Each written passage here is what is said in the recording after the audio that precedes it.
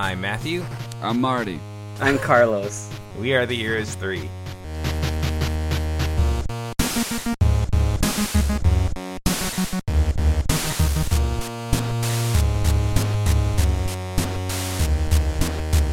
Welcome to Heroes 3, the bi-weekly podcast where three friends explore the best, worst, and everything in between in the world of Asian cinema. And this week, Marty is still away on assignment, and so we have Alex with us again, despite what he said in the intro this time. But this week, we're taking a little bit of this kind of a Heroes 3 guide-in. We're taking a little bit of a sidestep to take a look at the 2003 film Cradle to the Grave, starring DMX and Jet Li, and directed by Andrzej. Hang on. I looked it up. He's a Polish guy. Andrzej Bartkowiak. Because remember, it's like a V. It's like a soft W. Yeah, Andrzej Bartkowiak. And Andre is not spelled how you think. So, and here's the big one: produced by Joel Silver, which I'm going to get into because that's a lot of what makes this, and has a ton of very, very 2003 actors in it. Yeah, which I'm excited to get into. Yeah, this is it's a Hollywood production. You know, boy, is it. We don't usually cover straight up Hollywood films, but we have before. Do you remember what the first one was, Matthew? Oh, the first Hollywood production that we did. Was it Kung Fu Panda? It was Kung Fu Panda. So and I say that saying that usually when we do stuff like this, it's a joke, right? Yeah.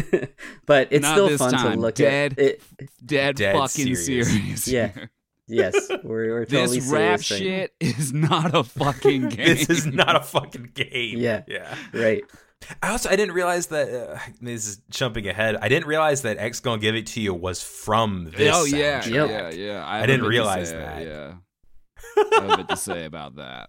But yeah, this has some personal significance with us because I mentioned the previous episode, but in MagFest 2018, I believe, after we had done an arc talking about Jet Li, and like Once Upon a Time in China and Kung Fu Cult Master. What was the other one?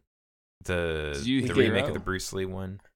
Fist of Legend. We didn't do Hero. Fist of Legend. That's the best one. Yeah.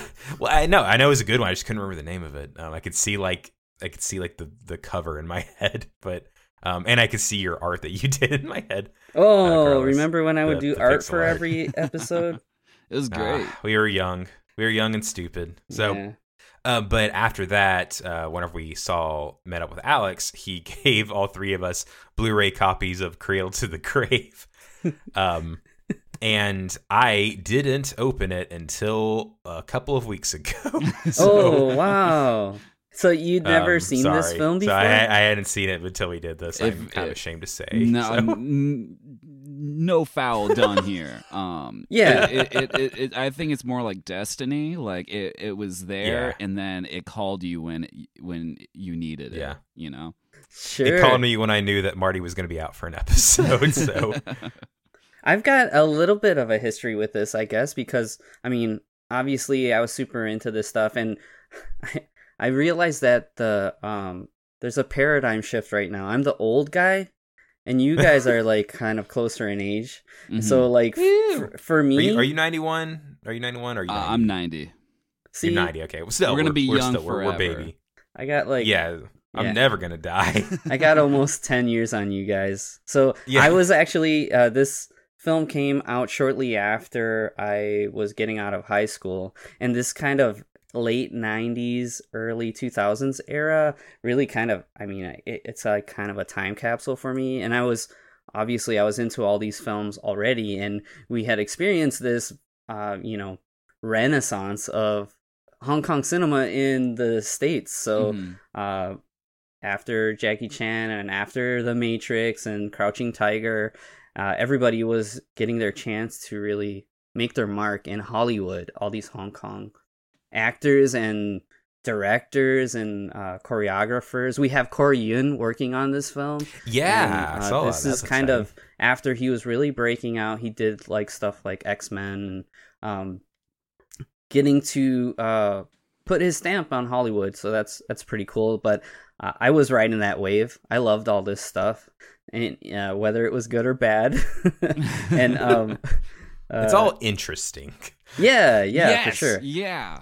The thing that's really funny to me, looking this film up for the podcast, was I had no idea about anything about the director, and I was really surprised when I started looking him up. There's all of this prestige behind him, and I was like, wait a second, this is the same guy that yeah.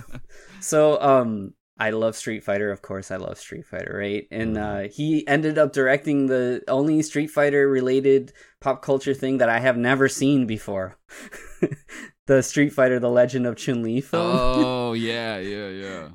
I don't know if I mentioned it on the podcast, but I remember talking to my wife when this movie was coming out, and I told her, "Oh, I'm such a big fan of Street Fighter. Like, I feel like I have to see it." And she's like, she stopped me. She's like, "No, that's the reason you don't have to see it." And I was like, you know what? You're right. And I that was the right decision, and I'm sticking to it. Yeah, fair enough. Yeah, keep her around. Yeah. And this dude, Andrzej Bartkowiak, I'm trying here.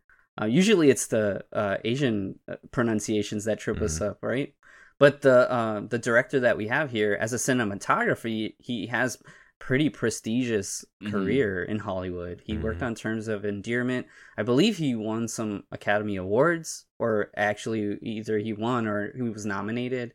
And then he decided to take his chances directing, and he gave us stuff like Romeo Must Die, which is a film I as I was doing homework for this, I love Romeo Must Die.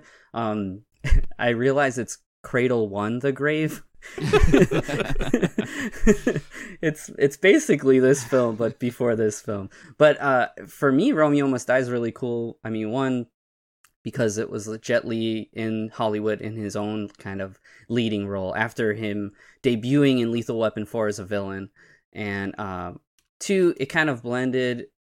I mean, we've talked about hip hop and like African American culture and how that kind of blends with our kung fu cinema and all of the stuff that we like, and this was kind of it, like at face value, coming together. So I thought that was really cool, and I was a big fan of a lot of the people in the film.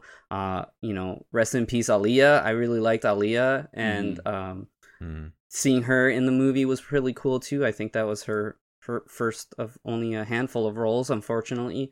And I don't know. I really like that movie a lot, and I think as we get into talking about this movie, I'm probably going to compare them a lot, because obviously they're basically the same thing almost in a lot of ways. But then after that was such a success, they basically got the band back together. Well, there's Exit Wounds, but that doesn't have Jet Li in it, but it has DMX in it, and I'm sure we'll talk about that a little bit. And actually, there was a thing in Exit Wounds. I'm sorry, I'm rambling, but in Exit Wounds, there's a shout out to Tiger on the Beat. So in Tiger on the Beat, there's the scene where Chow Yun-fat's using a rope tied to a shotgun. You remember that? Oh, yeah. That's right. And in Exit Wounds, DMX does the same thing in a scene. That's right. I remember you mentioning that on the Tiger on the Beat episode. Yeah, I don't know. I think for some reason I feel like I forgot to mention that, but whatever. And that was in. Oh, okay. You might have told us like afterwards, but I remember you saying it and sharing a clip and stuff. So. Yeah. And so then after Exit Wounds, he directed Cradle to the Grave, and here we are. Cradle 1, The Grave. Yeah, when I was a kid and I saw the title, I thought it may have been a sequel. Yeah. I mean, that would make sense if it's Cradle and then Cradle 2, The Grave. Yeah. This was the era of Too Fast, Too Furious. Anything was possible. Yeah. Right. If you Google Cradle to the Grave, the first question is it a sequel? It's not just me at age 12. Yeah. I will say it's good SEO, because nothing else is called Cradle the number 2, The Grave. Yeah. So. Yep. But yeah, so with a Gaiden episode, we're just gonna go through the basic plot and then just kind of talk about it for a little bit. So, Yep. you have a little thing first. That's right. Yeah, I kind of want to introduce go for it. DMX because he just he just died, and I think that's kind of one of the reasons. Yeah, that's true. That's one of the reasons we wanted to do one, this. But it's like it makes sense that he's in this movie in a like a way that you kind of have to look at the context of the time, because if you look at him, and even if you see him act, it's clear he's not like an actor. And like in one of the little interviews I saw, he even said like, and they created an environment for me that didn't put pressure on me to be the greatest actor in the world. Yeah, which I thought was very self-reflective. Well, it makes sense because he's at this point he's a brand, like he's one of the biggest rappers. That was probably the most lucrative time in music history. Like the amounts of like cultural relevance and then like capital being like generated in the music industry before being completely upended by piracy, rightfully in my opinion. But we can get into that a different time. That's another guy episode. But like what kind of set DMX apart was his lyrics would alternate between like the kind of gangster rap, violence, battle rap, insults, bravado, but then he also had like this weird like introspective side that you didn't like really see in a lot of other rappers, where it's all about being as hard as you can. And like Eminem had some of it, but even his was more like, I'm crazy, but like DMX like predates that like emo rap trend from a few years ago, where they're all incredible. Their whole thing is that like they're incredibly violent, but they're like crying about it or whatever. But but because like DMX his music is so rooted in this time that it actually feels like unhinged and dangerous sounding in some like way, and then DMX as a person in his real life was struggling with like the things he was rapping about. So you get like weird parallels to the music he made and even the movies he was starring in. Like at one point he was at an airport. He impersonates a federal officer and stole a car. Like can you imagine being that guy and DMX comes up to you? He's like, no, I'm actually actually FBI. I need your vehicle. That's crazy. He embodied not a fucking game. Yeah. Now I remember whenever in college, it was almost a joke with us that there was a website that was called isdmxinjail.com. Yeah. because he did crazy shit like that so much that he really was in and out of jail a lot. Yeah. But I do really feel when I was thinking about him and as an artist, the word that I kept going back to was emotion. Just like a lot of emotion behind the stuff that he does, not just bravado, but genuine emotion. Yeah. And like if you look at what music videos were at the time that like this movie would come out, DMX is basically a movie star on TV every day. Like like no other time in history was this much money being spent on like on like these kinds of music videos. And if you look up like the highest budgets for music videos ever, they're all from the 90s. Like music videos, and it like became short films. And then, like, rap itself became cinematic kind of in response. Like, Dr. Dre's 2001 starts with, like, the THX deep note. And I think he got, like, sued for that or something because he just took the deep note and he, like, pitched it up a bit. Nice. And then even, like, the visual iconography music videos changed. They got letterbox. They got more, like, cinematic lighting. The subjects in the videos also changed. So, like, from, like, where like straight out of Compton, they're just like rapping in the streets, and then like DMX Party Up, he's doing like a bank heist, or he's like caught in a bank heist, and like we see people like DMX every day on MTV, like him, Eminem, Method Man seated in between like NSYNC, Backstreet Boys, and Britney Spears on TRL. Like incredibly violent rap went from like NWA being arrested for performing Fuck the Police and Ice-T's Cop Killer becoming banned to the point it's actually still not on Spotify. To it being like a lucrative commodity, fully assimilated into the like Borg cube of popular culture. And that is the ground, that is the Pet Cemetery style ground that leads us to both DMX's movie career and to the movie Cradle to the Grave. Yeah.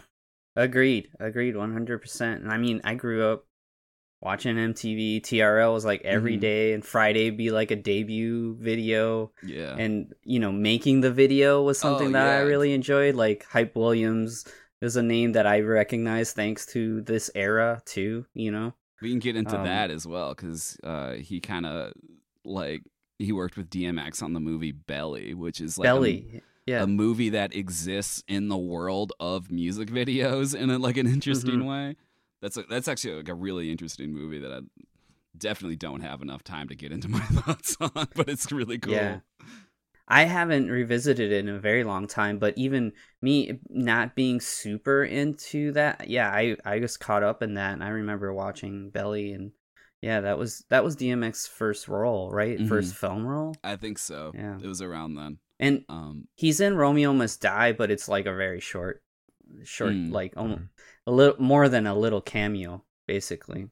But I feel like Cradle to the Grave is like the DMX movie. Like when you think about DMX's career, I think like the first movie you think of is Cradle to the Grave, or at least that's how I always thought of it. He's the lead. He's more the lead than Jet Li is in this film. 100%. This is a DMX movie that Jet Li is like supporting him in. Yep. I think this is the movie people think about, partly because X Gon' Give It To You is from the soundtrack, and that's kind of DMX's signature song. And then also that the movie is like completely insane and exists in like the genre of like post The Matrix action movies where people do impossible flips and like crazy fight moves without the justification of being in a computer simulation. Yeah. Right. Yeah. Oh man, if you like that, you should watch Romeo Must Die, because the only thing I will say is that you can see wire action Jet Li playing football. I meant to watch it. I just didn't have time this week. Don't worry about it. You will enjoy it either way. So make some time to watch that when you get a chance, and you will enjoy it greatly. Can't wait.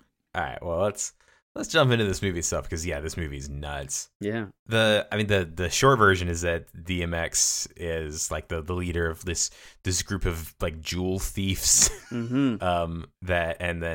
After a job kind of goes wrong, they get wrapped up in this whole plot regarding black diamonds.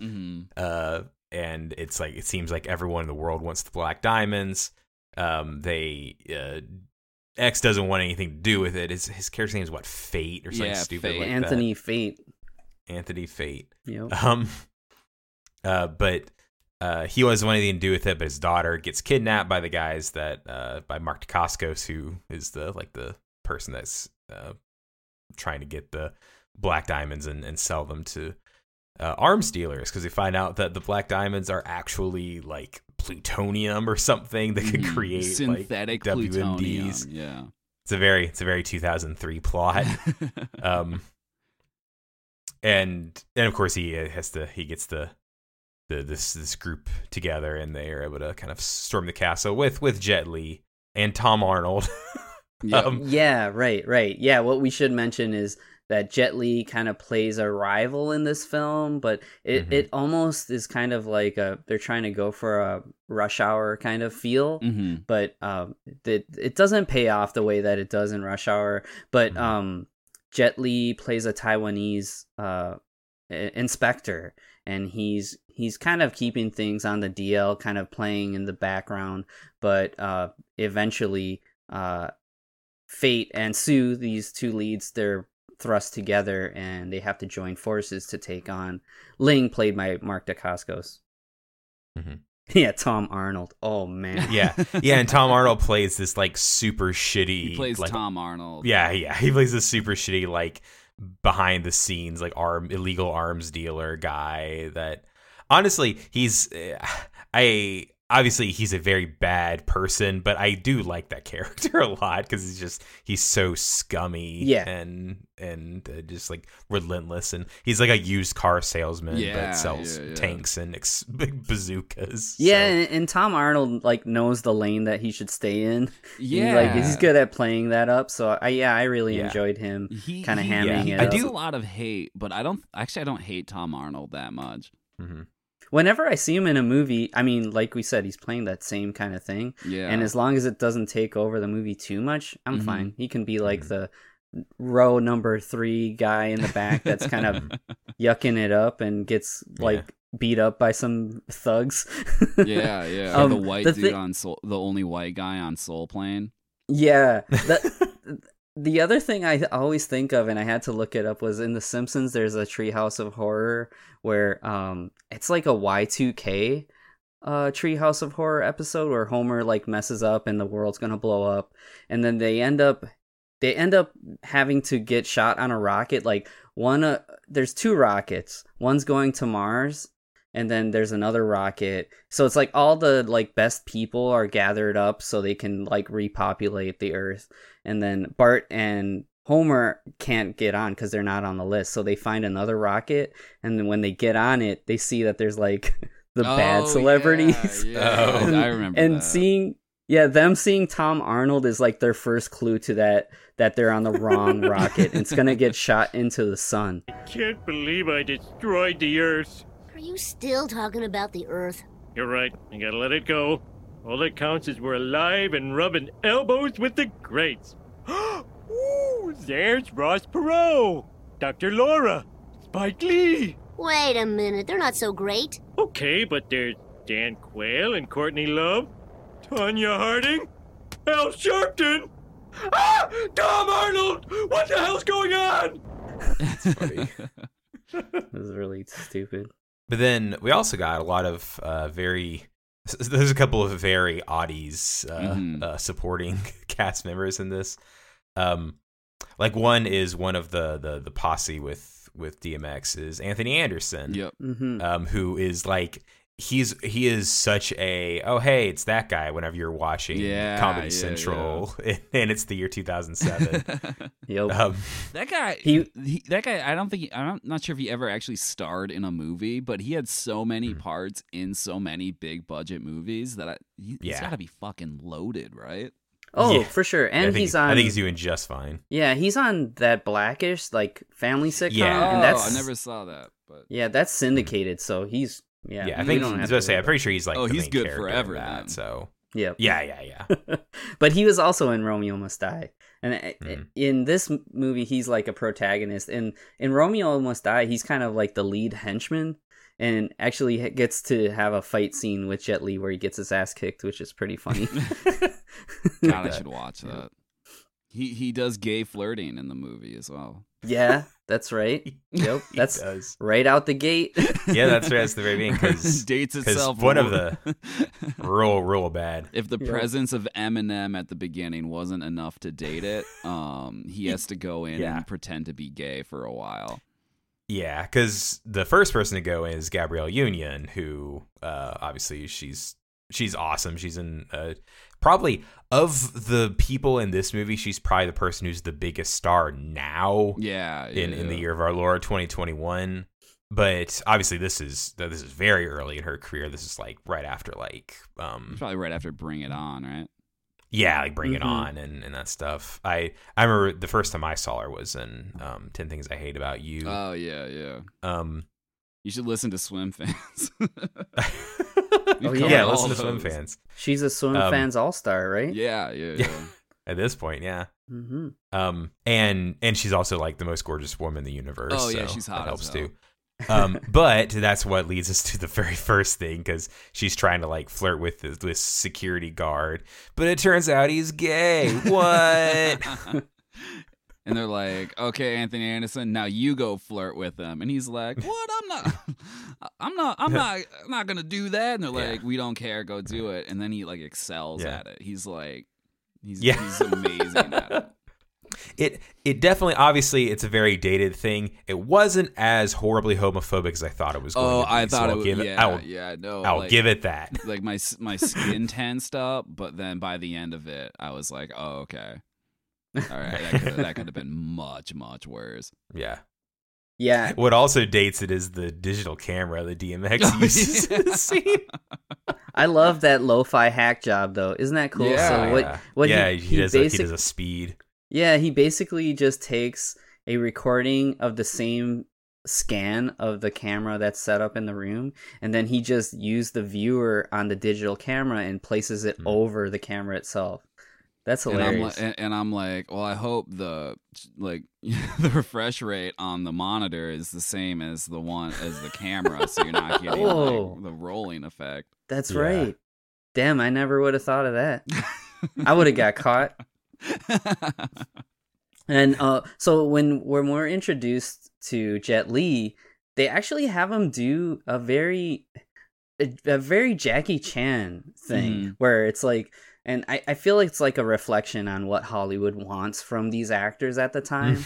So they have Jet Li. He's basically on top of a building, and he does this big stunt where he's like hanging off the ledge of the building and drops down and grabs to the balcony below. So he does it like 4 or 5 floors down. That feels like a very like My Lucky Stars kind of like a weird gag that they would do at the beginning of that, and then like the person like slip and fall off or something. Sure. The interesting thing to me is well, on the Blu-ray that we got from you, Alex, there's some special features, and there's a couple of featurettes about the production behind the stunt work, which I really appreciated.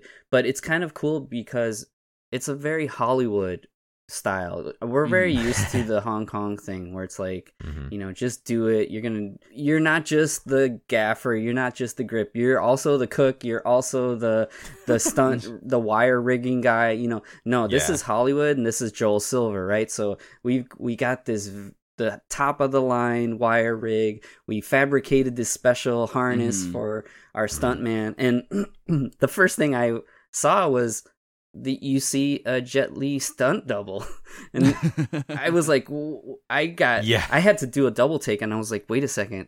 I was like, oh yeah, we're not watching a Hong Kong film. We've got stunt doubles here. But I'll also do, like I mentioned, Corey Yoon's working on this movie, and I feel like a lot of the people that were handling the wire rigging were crew members that he trusted. So I couldn't recognize anybody in the special features, but I'm willing to bet that there's a lot of Hong Kong cinema blood besides Jet Li and Corey Yuen handling these things. So it was kind of crazy to see that. There's a big fight scene towards like the beginning of the third act where Jet Li is basically fighting a bunch of UFC fighters. So we got cameos in the film by Randy Couture, Chuck Liddell, and one other guy, Tito Ortiz. Like all of those dudes are in the scene, but it's more than that. He's fighting like a bunch of guys, and then you see some wire rigging for that fight as well. And it's kind of like, I don't know, it's very of the time. I like what you said, Alex, how it's like these aren't there's no contrivance to say why Jet Li can do these things, but the only thing you could really explain is that he's a cap and he's from Southeast Asia, so he's good at fighting people. So he's good at kung fu. I feel like the choreography in this film is more loose than the choreography in Romeo Must Die. There's a couple of scenes that I still remember from Romeo Must Die that I think the choreography is really tight, and actually they're kind of inventive with what they do weapon-wise with Jet Li, and there isn't as much of that in this film. And honestly, there isn't that much action. There's a lot of set pieces that lead to big, like, exciting scenes, but there's not a lot of fighting in the film. You get basically 2 or 3 big fight scenes in this movie. Yeah, Jet Li's doing this like kind of he has his hand in his pocket for most of the first like half of the movie. Like doing this sort of like kind of low energy performance, which does two things, which is makes him seem much stronger than everyone around him, and then it also makes his job as an action movie star much easier. Because I think that's also what Steven Seagal is doing now, where he just kind of does a few motions with his hands, and then the guy falls over. I think that's kind of what he's done all of his career. That's my Carlos hot take. but that's okay. You see the one? I was gonna. No, I'm talking about Steven Seagal. No, I love Jet Li. Oh, I thought you were talking about Jet Li. No, I would never say that. No, that's about not Jet a Li. hot take. Steven Seagal is there to do as little work as possible. Yeah. I was going to say Jet Li takes his hands out of his pockets in this movie eventually, though. Yeah, eventually he has to. There is a really great sequence where Jet Li and DMX are both involved in a fight sequence, and there's like these dogs that are around, and then eventually the dogs get loose, and DMX does the big stunt where it's just great. He does a wall run. He does like 4 or 5 steps up the side of a wall and does a kickflip. Yeah, he Like does a floor like up. a Trinity-esque wall flip. Yep. Yeah, and it just comes out of nowhere. Yep. There's no explanation. He just does it. It's great. Because I almost wonder if that was just DMX being like, I want to do some Matrix shit, and they're like, yeah, sure, we'll figure something out. No, I think it's just the style, man. Like It's just the time. I think that's Joel Silver. Like he's coming hot off of Swordfish, where they also are doing some of the Matrix stuff with just no context for it. Like there's also previous Swim Fans episode. the maybe the best episode of Swim Fans. But like, there's the scene. I was on that episode. Yeah, so it thank rocks. That episode's incredible. But there's that bullet time rig where it's like, what if instead of just going around a person, it went around like a building, and then it just has this like insanely overproduced bullet time effect. But it's like, well, they were doing that in the Matrix because they were hacking the Matrix. Yeah, they're in a computer program where they can instantly learn kung fu. Yeah, it's not just to look cool; it's to visualize something. But yeah, I think that insane DMX wall flip thing is like just slap the Matrix onto it. Yeah, it's great. And I mean, Joel Silver was a producer, I believe. On the Matrix. Yeah, so yeah. He's produced like everything. Okay, one dumb thing because we introduced that he has this daughter, and there's a sweet little scene with them. Do y'all recognize what computer game she's playing? I was thinking it was Roller like Coaster Tycoon, or I was thinking theme park. It's Sim Theme Park. Oh, so close. Because it's Sim Theme Park because I remember I had that on a very similar computer at this time. And yeah, because Roller Coaster Tycoon isn't in 3D, or the first two weren't in 3D. I don't think 3 had come out in 2003. But yeah, and it was like speaking of the Matrix, it was like this huge, like this wave of stuff just hit my head whenever I saw it. I was like, whoa. I haven't thought about Sim Theme Park in possibly 15 years. So. Oh, okay. So since you brought up video games, oh boy, can I have? There are 2 2003 video games that came out just around this time that are very relevant to this film. Oh, John Woo Stranglehold. You're Max close. Payne? Nope.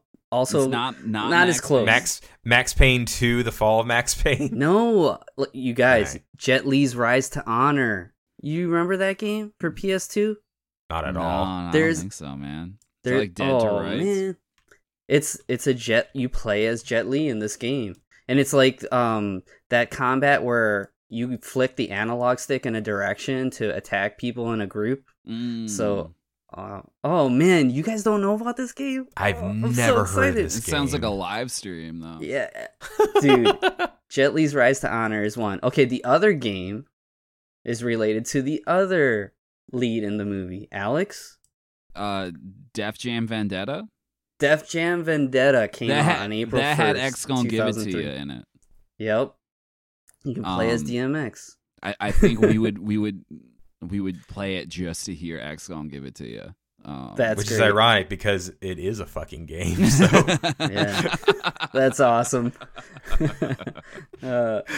The first game was like a wrestling game, right? Def Jam Vendetta was a wrestling game. Yeah, Then I think there Fight- was a sequel that was also like they had like a series of wrestling games, but then when like the 360 came out, they did Def Jam Icon, and that's more of a fighting game.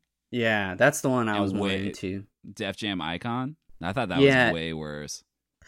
Was that the one where the music like was bouncing the stage? Yeah, Or was that... yeah, and you would there was a mechanic, so you have your song and your opponent has their song, and you're trying to get it back to your song, so you have to like Yeah. there's a move you can do because you'll like when your anthem is playing, you're more powerful or something. Yeah. So you need to get it back to your songs. You need to start playing Annie Up by MOP, and then you get a stat boost. You get a stat. Yeah, buff. see, I think that gives you a real life stat boost. Too. I'm not- I don't really like wrestling games. If I like a wrestling game, it's more of an arcade style game. Yeah. But I mean, I love fighting games, and that was more of a fighting game. Even if it was bad, I enjoyed that one more. But I remember that music mechanic being like a thing, and I was like, "Whoa, this is kind of wild." it's a I'm cool kind of idea. into it. Yeah. Yep. The other thing was in the last episode we were talking about Duel to the Death, and I mentioned how Norman Chu, I could tell how tall he was in that film.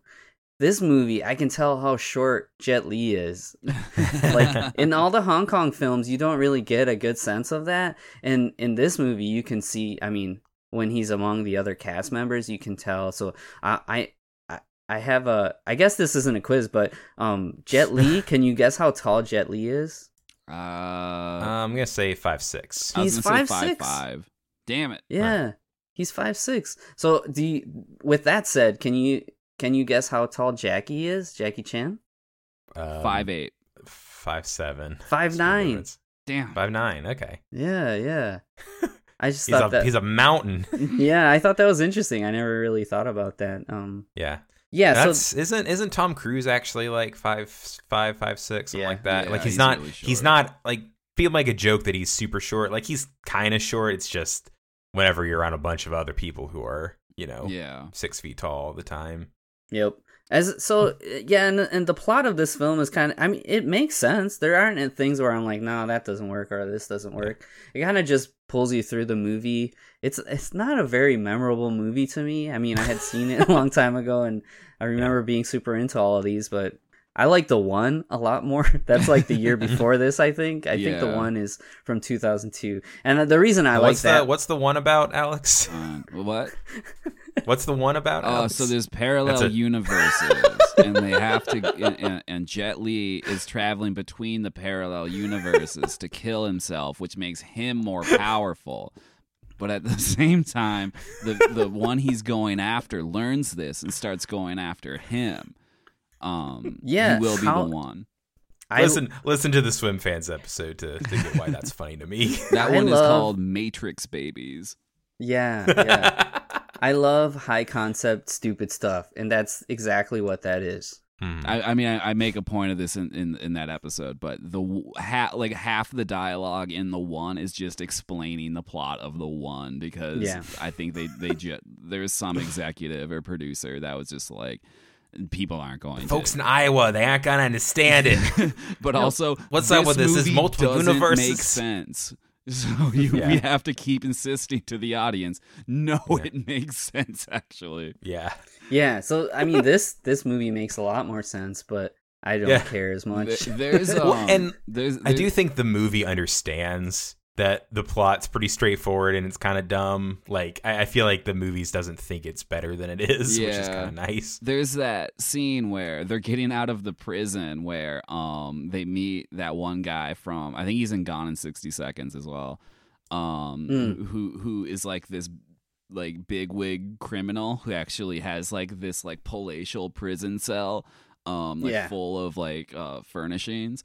And She McBride is the actor's name. Yeah, he was also in a lot of felt like straight to the Comedy Central movies, because I remember seeing him pop up a few times. But he makes an offhand mention to a Korean restaurant that he just bought, right? And then they come out and they're like, "We need to go check out that Korean restaurant, or we need to go to that building." And then Jet Li's like, "How do you know it's there?" And DMX just says, I can just feel it. Yeah. And it's there, you know? Yeah. They don't find Yeah, it right sure away, enough. but it's there. Yeah. Yeah, there's also the thing too where he goes to Archie, Tom Arnold's character, and he needs to get those black diamonds appraised, but then he leaves them with them, and it's like, if this is such an important thing, you're just gonna leave it with this guy, and then they end up getting stolen. It's like, okay, now we gotta find the stones, and that kind of is a major driving point through the rest of the film. And it's like, really, dude, you're like a diamond heist guy, and you're just gonna give away your prized treasure to some dude? I don't know. But the other thing I really like is Jet Li, after the big like diamond heist at the beginning, Jet Li interferes and makes everything like all messed up, so they have to hit the road and get away. Mhm. And Jet Li ends up encountering the other Rough Rider that's in the film, Dragon. He's the other dude in the crew, on the Diamond Heist crew, and he steals his bag of diamonds. So then there's a shot with Jet Li grabbing that bag, and he's driving away, and he looks in the bag, and it doesn't have the black diamonds, and you get a shot Full of Jet Li regular saying, diamonds. yeah, you get a shot of Jet Li saying "fuck," which I thought was hilarious.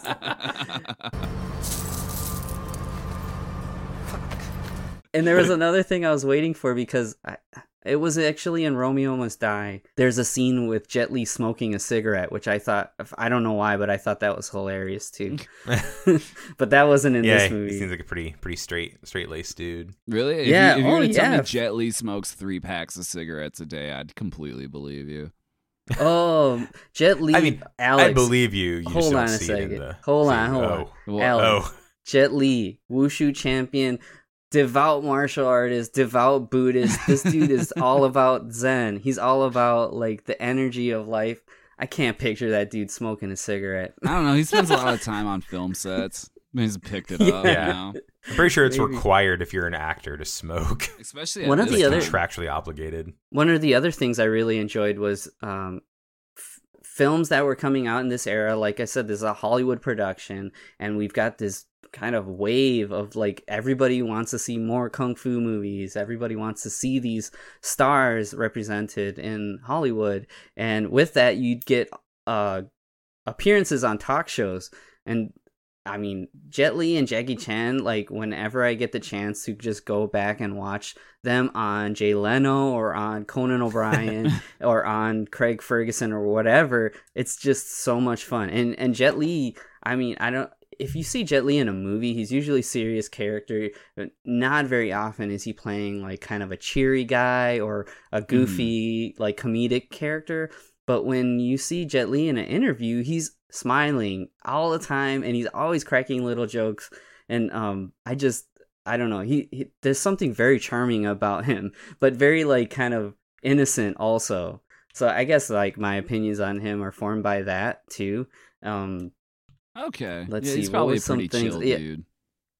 Oh yeah, he is very chill, and actually like his beliefs have really informed like the messages that he wants to give people now. Like after so like in 2004, I guess shortly after this, he was in the middle of the tsunami. There was a huge tsunami in Southeast Asia, and he almost died. Him and his family were caught in the middle of it. And after that, he like kind of had like a very pointed change in the message he wanted to spread to people. So he created like a charity foundation and stuff. And whenever that he had the chance to talk about that on like a show or something, he'd make a point to emphasize how, you know, we're humans, we should be together, we should help each other out. And I think that's really cool. But some of the goofy stuff like on these interviews, like like I said, I was rewatching these. So he was on Craig Ferguson, and he's talking about how they were talking about his name, Jet Li. So his original like name is Li Lanjia, and so they kind of just mixed it around and Jet Li. Yeah. And he said when he was looking online, he found that there were only like 7 Jet Lis in the United States. and he wanted to get jetli.com, but it was already taken. So he told Craig Ferguson that he had to pay $260 to get jetli.com. I was going to say that was actually the inspiration for the movie The One, where he travels between parallel universes and fights various versions of himself. Yeah, exactly. And he has to spend $260 in each parallel universe to get jetli.com.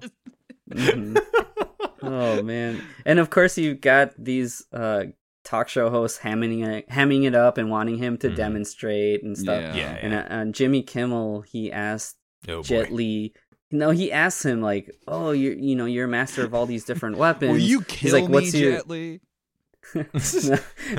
He says, "What's your favorite weapon?" And Jet Li's answer was "My smile," which I thought was like, "Oh, that's pretty good. Holy shit, it's pretty funny." That's good. Yep.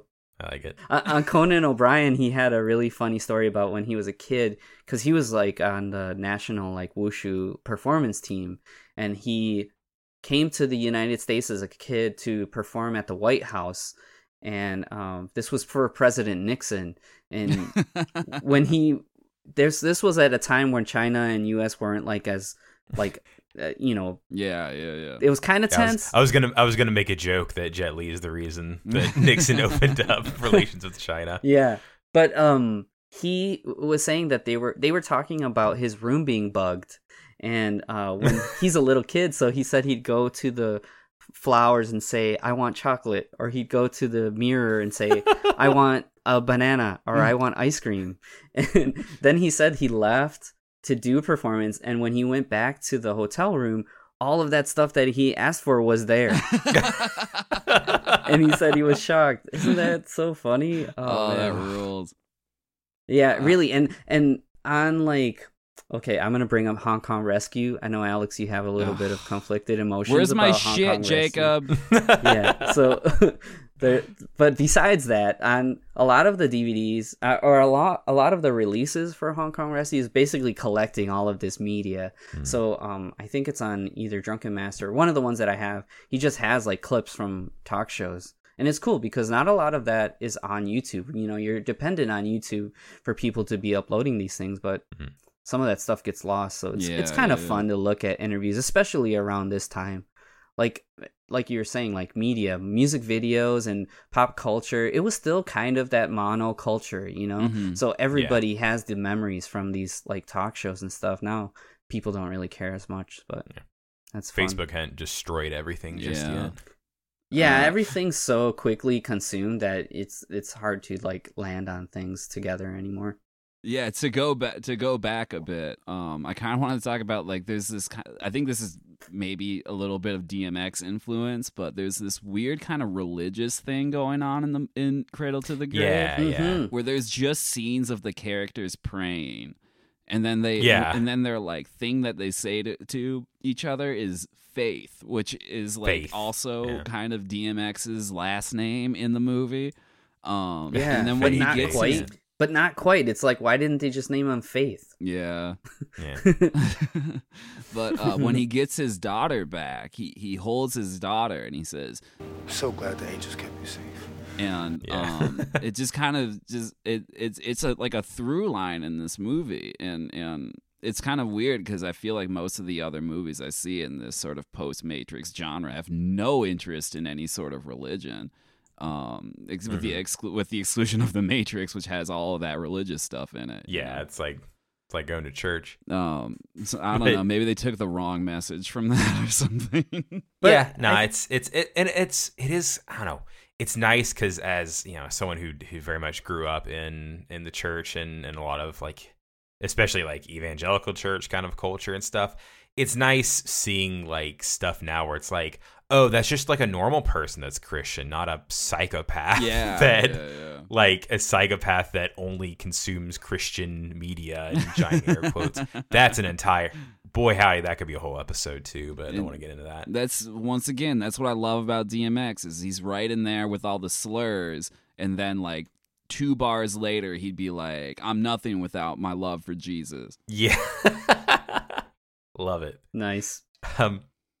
One thing I want to talk about real quick that almost it kind of, I don't know, it's very emblematic of the difference between like kind of the Hong Kong method and the Hollywood method is whenever DMX and Jet Li first become like partners, because the two of them are both fighting off these thugs in this alleyway, and all of the shots with DMX fighting are like this super shaky, lots of cuts and things like that. And then Jet Li, it's like maybe 1 or 2 cuts while he's just doing this awesome, kung fu stuff. Right. And it's just, it's so cool to just literally see those right next to each other. Because, obviously Jet Li is, a history of performance and stuff like that. And, DMX he's doing fine, but like, it's not, he doesn't have a lifetime of practicing, wushu and stuff. Or acting. Right. Or acting, yeah.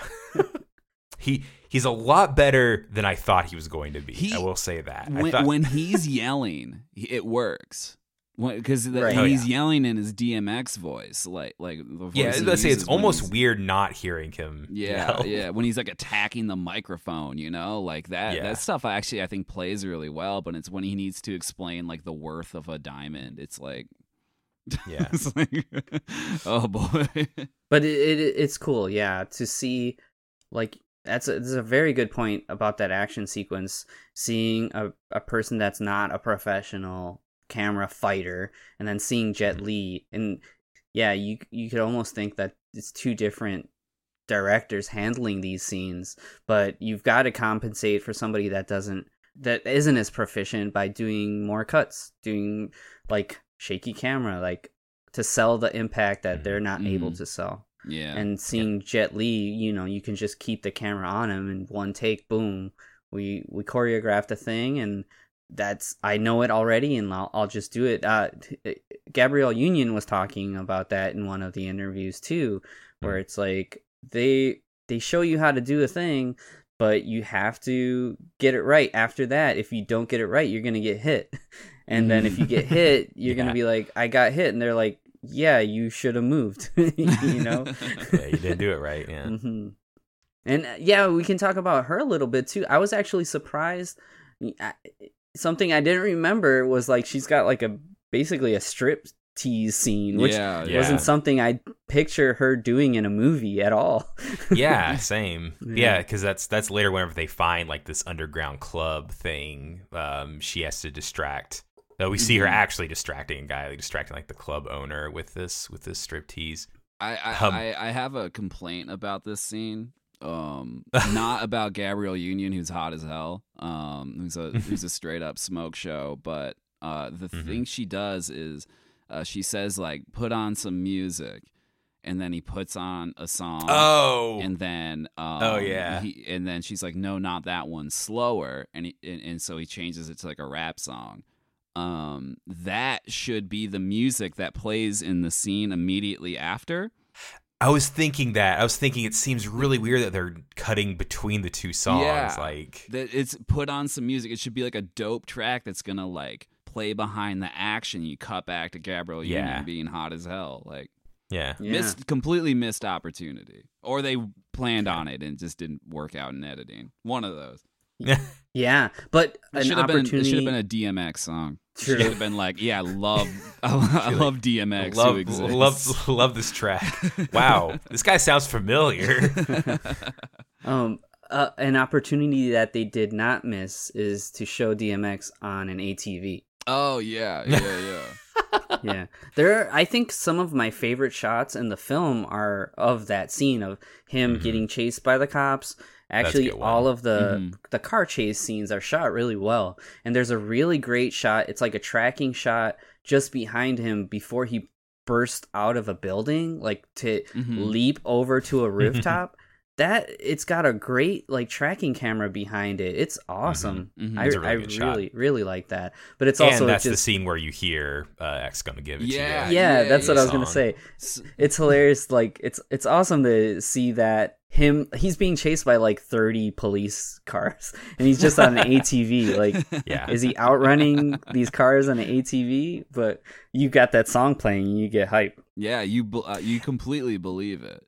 But I love And my favorite really bad line read in this movie, though, is whenever X first gets on the ATV, then like this guy that like he stole it from looks over, and the way that he says, "Hey, man, I got my fucking quad." Yeah.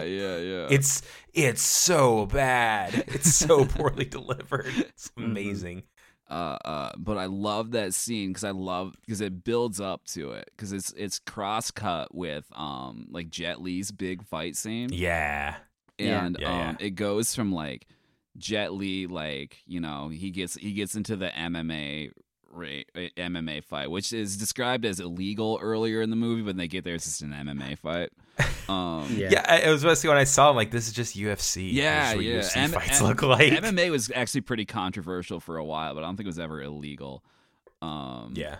But so he walks out of his fight instead of tapping out or whatever, and a little person gets in the ring, and he's like, you can't like just quit, and then he starts fighting the little person. But then like more people come in, and he picks up the little person. It's like and then he fights with him like a weapon. But then right when that happens, the song "Click Click Boom" by Saliva kicks in, and then more dudes run in, and then it cuts to DMX and stops playing "Click Click Boom." You only get about like 10 seconds of "Click Click Boom," which, for the record, that's all you need. It's the best 10 seconds of the song. So. When the part where they go click click boom, you know, you don't care about the verses. Good. But then I think DMX gets on that ATV, steals that ATV. X gonna give it to you, starts playing, and he wheelies off. It's so fucking cool. Really good. It's really good. Also, that the little person actor is a guy named Martin Kleba, and he's the little person crewmate in the Pirates of the Caribbean movies. Oh, okay, cool. Right from the same time. Yeah, I think he does. Oh, he does the best kicks in the movie, actually. Yeah. He does like a absolutely. He commits. His sweep. He does like a sweep and a roundhouse, and his form looks perfect. I was very impressed. Yeah, he should be in that ring. Like as a competitor. Another cool casting thing here is another Anthony Anderson scene. He's trying to get in, saying that he's like an exterminator, and the bouncer is the actor is named Lester Speight, and he did wrestling a little bit in the 90s. He was like a professional football player for a while. And connection for Alex, he's Cole in Gears of War. No way, dude! Yo, the Coltrane don't go woo-woo. It's woo! What? Yeah. Yep.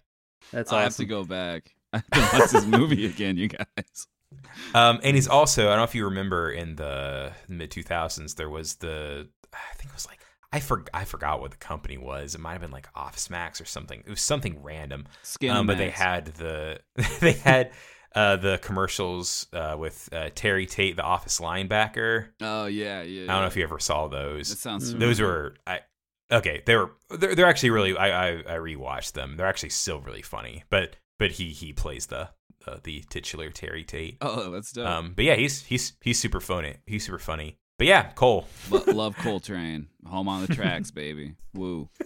So yeah, and before we're done, we should talk about Mark Dacascos a little bit, because he plays the villain, and it's kind of like one of his first big like Hollywood major roles. He's like, I mentioned him before. He was in Crying Freeman and a movie that I love called Drive. Well, actually, Drive just got a remastered Blu-ray release, and it's awesome. That movie's so fun. I'd love for us to talk about that sometime. The main thing that I know that I knew Mark Dacascos from was Iron Chef America. Well, that's what I was gonna say. Yeah, I think that was like right around this time too. It was just a little after this, because I grew up watching a lot of Food Network. So that's cool.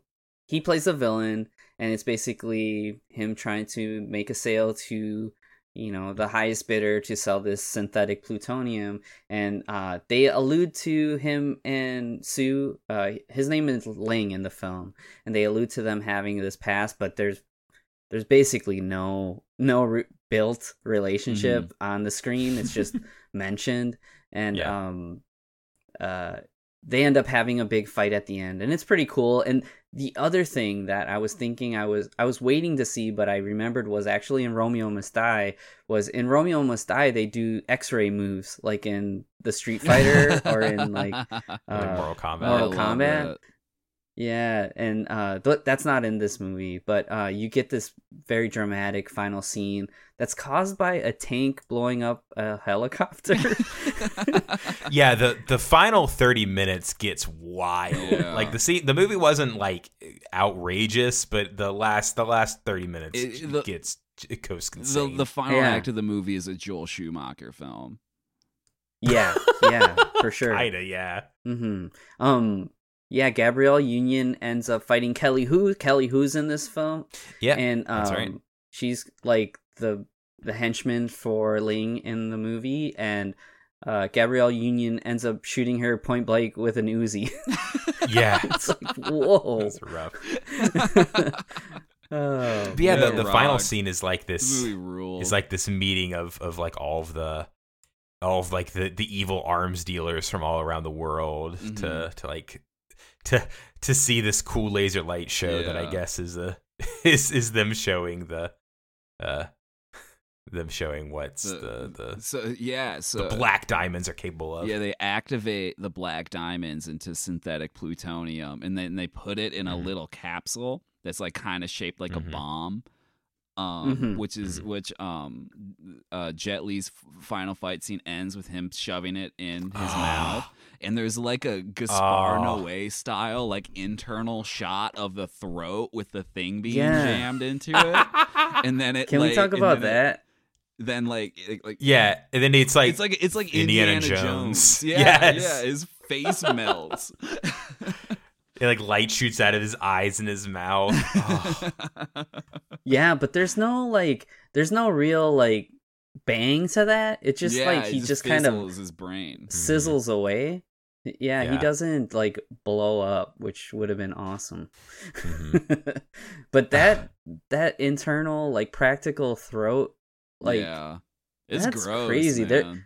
They're like, we need one more thing in this movie. I got this leftover from this horror movie we're working on. Oh yeah, that's perfect. Use that. I've got this pig rectum. We could jam it into this pig rectum. Yeah, it's messed up. And it happens while it's because Martikakis tries to get away in a helicopter that gets taken down and creates like this perfect ring of fire. And then also hits like a water line, so it's it's raining with this ring of fire around it. Only in the ring of fire. It's like a fighting game stage. Absolutely, yeah. It's like for sure. Tekken appears around them. That's what, so Romeo Must Die, Exit Wounds, and this film, all this era, I just think of Tekken. It all reminds me of Tekken, just aesthetically and just the way the cool stuff looks. There isn't a Ring of Fire stage in a Tekken game, but in Tekken 6, there's a really great stage where there's explosions happening around you, but you're on the top of a skyscraper, and it's a torrential downpour. It's awesome. I love that stage. And the music for that stage is great, too, but that's the closest you get to something like this scene here. This is a story about how much of an idiot I was, but in my hometown, actually where I am right now, there was a car dealership that had like this like extended out flat balcony thing that was like had like safety bars around it.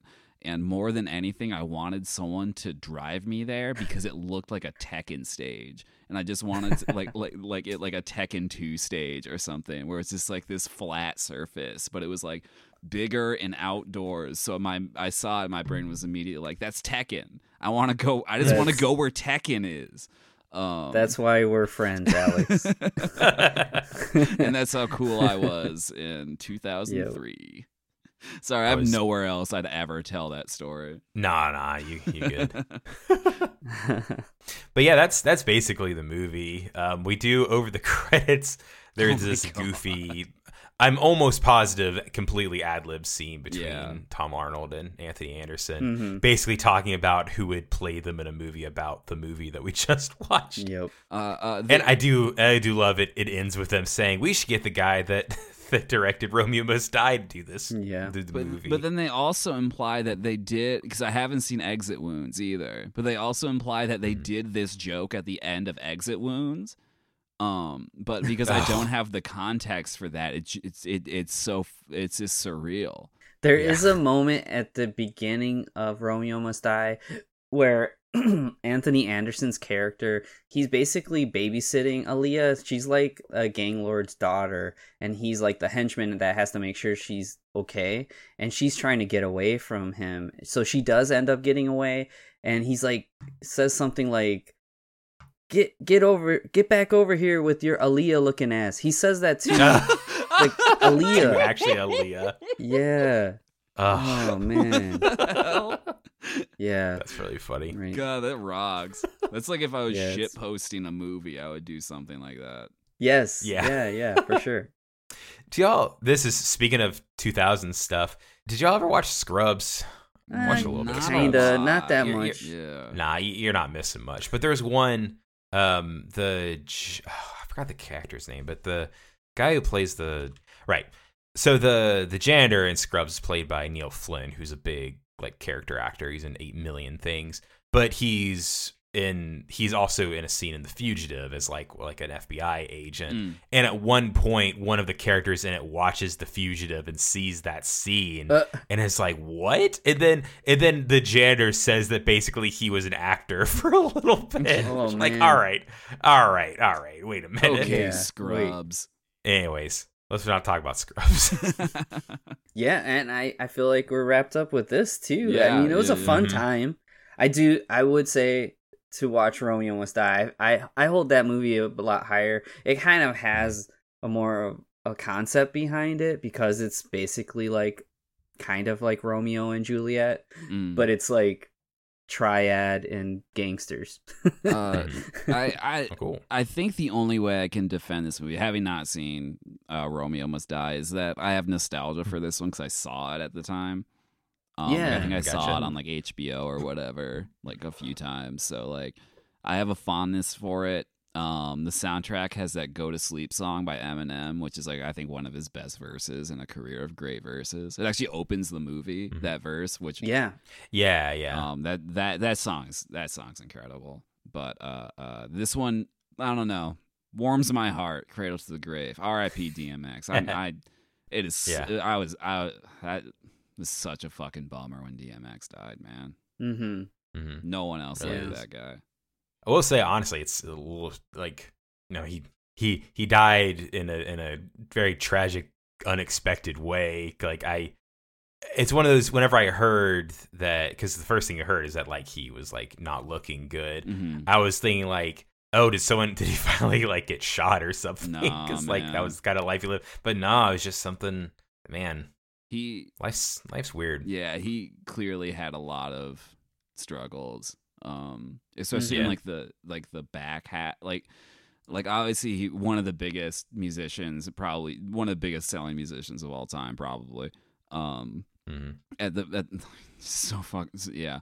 But like he fell off in a way that a lot of the other people, like a lot of the other rappers even didn't really fall off, like Eminem, Method Man, like people who are still big had like careers. I think like the last time I heard about DMX was like when he did like a cover of like Rudolph the Red-Nosed Reindeer a few years ago. Yeah, I right. remember. Because like I even in the went viral. video, because there was a video like the year before that, and then they recorded and released it as a single the next year. It's like he was looking rough.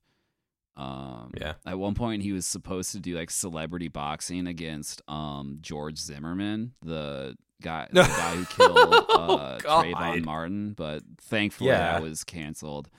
He was looking really rough around that time too, and I don't know, maybe you can cut that part, but. So I'd watch him punch George Zimmerman. That'd be Yeah, dude, that'd be a I show would to see. not want to get into a ring with DMX. Like No. I think he He's- probably he's goes for crazy. the eyes. Like, But yeah, that Cradle to the Grave it's definitely it is a very DMX movie. Like it kind of matches a lot of his like his style.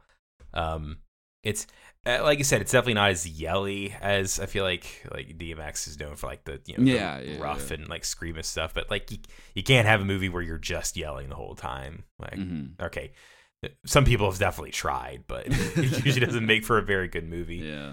But yeah, Cradle of the Grave. If you get it's on Netflix right now, so it's a easy breezy, like what, hour 40 or something. So if this is your kind of thing and you haven't seen it, I think you'll have a good time. Yeah, I agree. Yeah, thank you so much for checking out our show. If you like it, then you can leave us a review on whatever you're listening to this on. You can check us out on Facebook, Instagram, and Twitter. We're at Here's the Number 3 Podcasts on all three of them. And check out Swim Fans. Yeah, Alex, thank you.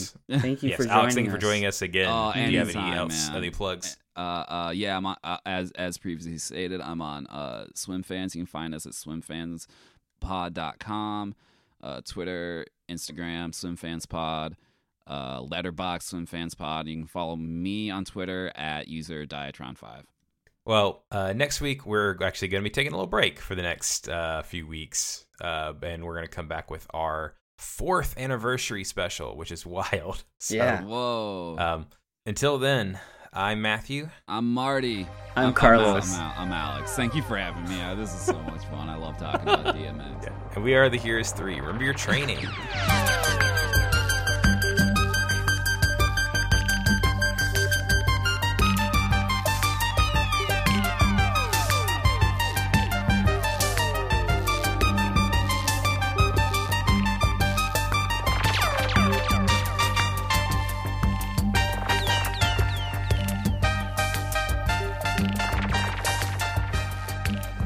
Heroes 3 is part of the Mercado Brothers Podcast Network.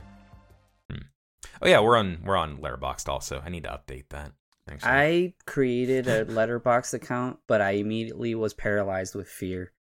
Why? Because I spent like a full afternoon just being like, oh, I've seen that. Oh, I've seen that. Yeah, I felt like I had to like comment or rate like all these movies that I've seen, and I didn't want to like start that scale comparing the movies to each other, and it just was really scary, so I stopped. It's fun. I love Letterboxd. I use it basically to log all my movies. So yeah, I should do that. Since we started Heroes 3, I've amassed a collection, and I've been meaning to catalog them for a while, and I just haven't gotten to it, and I keep getting more stuff. I got that list, dude. Yeah, I know. I gotta make some lists. That Shunya Tsukamoto set. Oh, it's I got awesome, that man. Today. I just got my Blu-ray of Encounters of the Spooky Kind, which I'm super excited about. Yeah.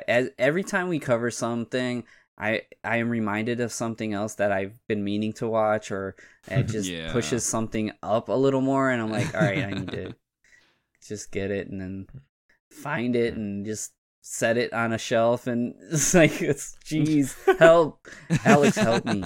Oh, there's no escape, man.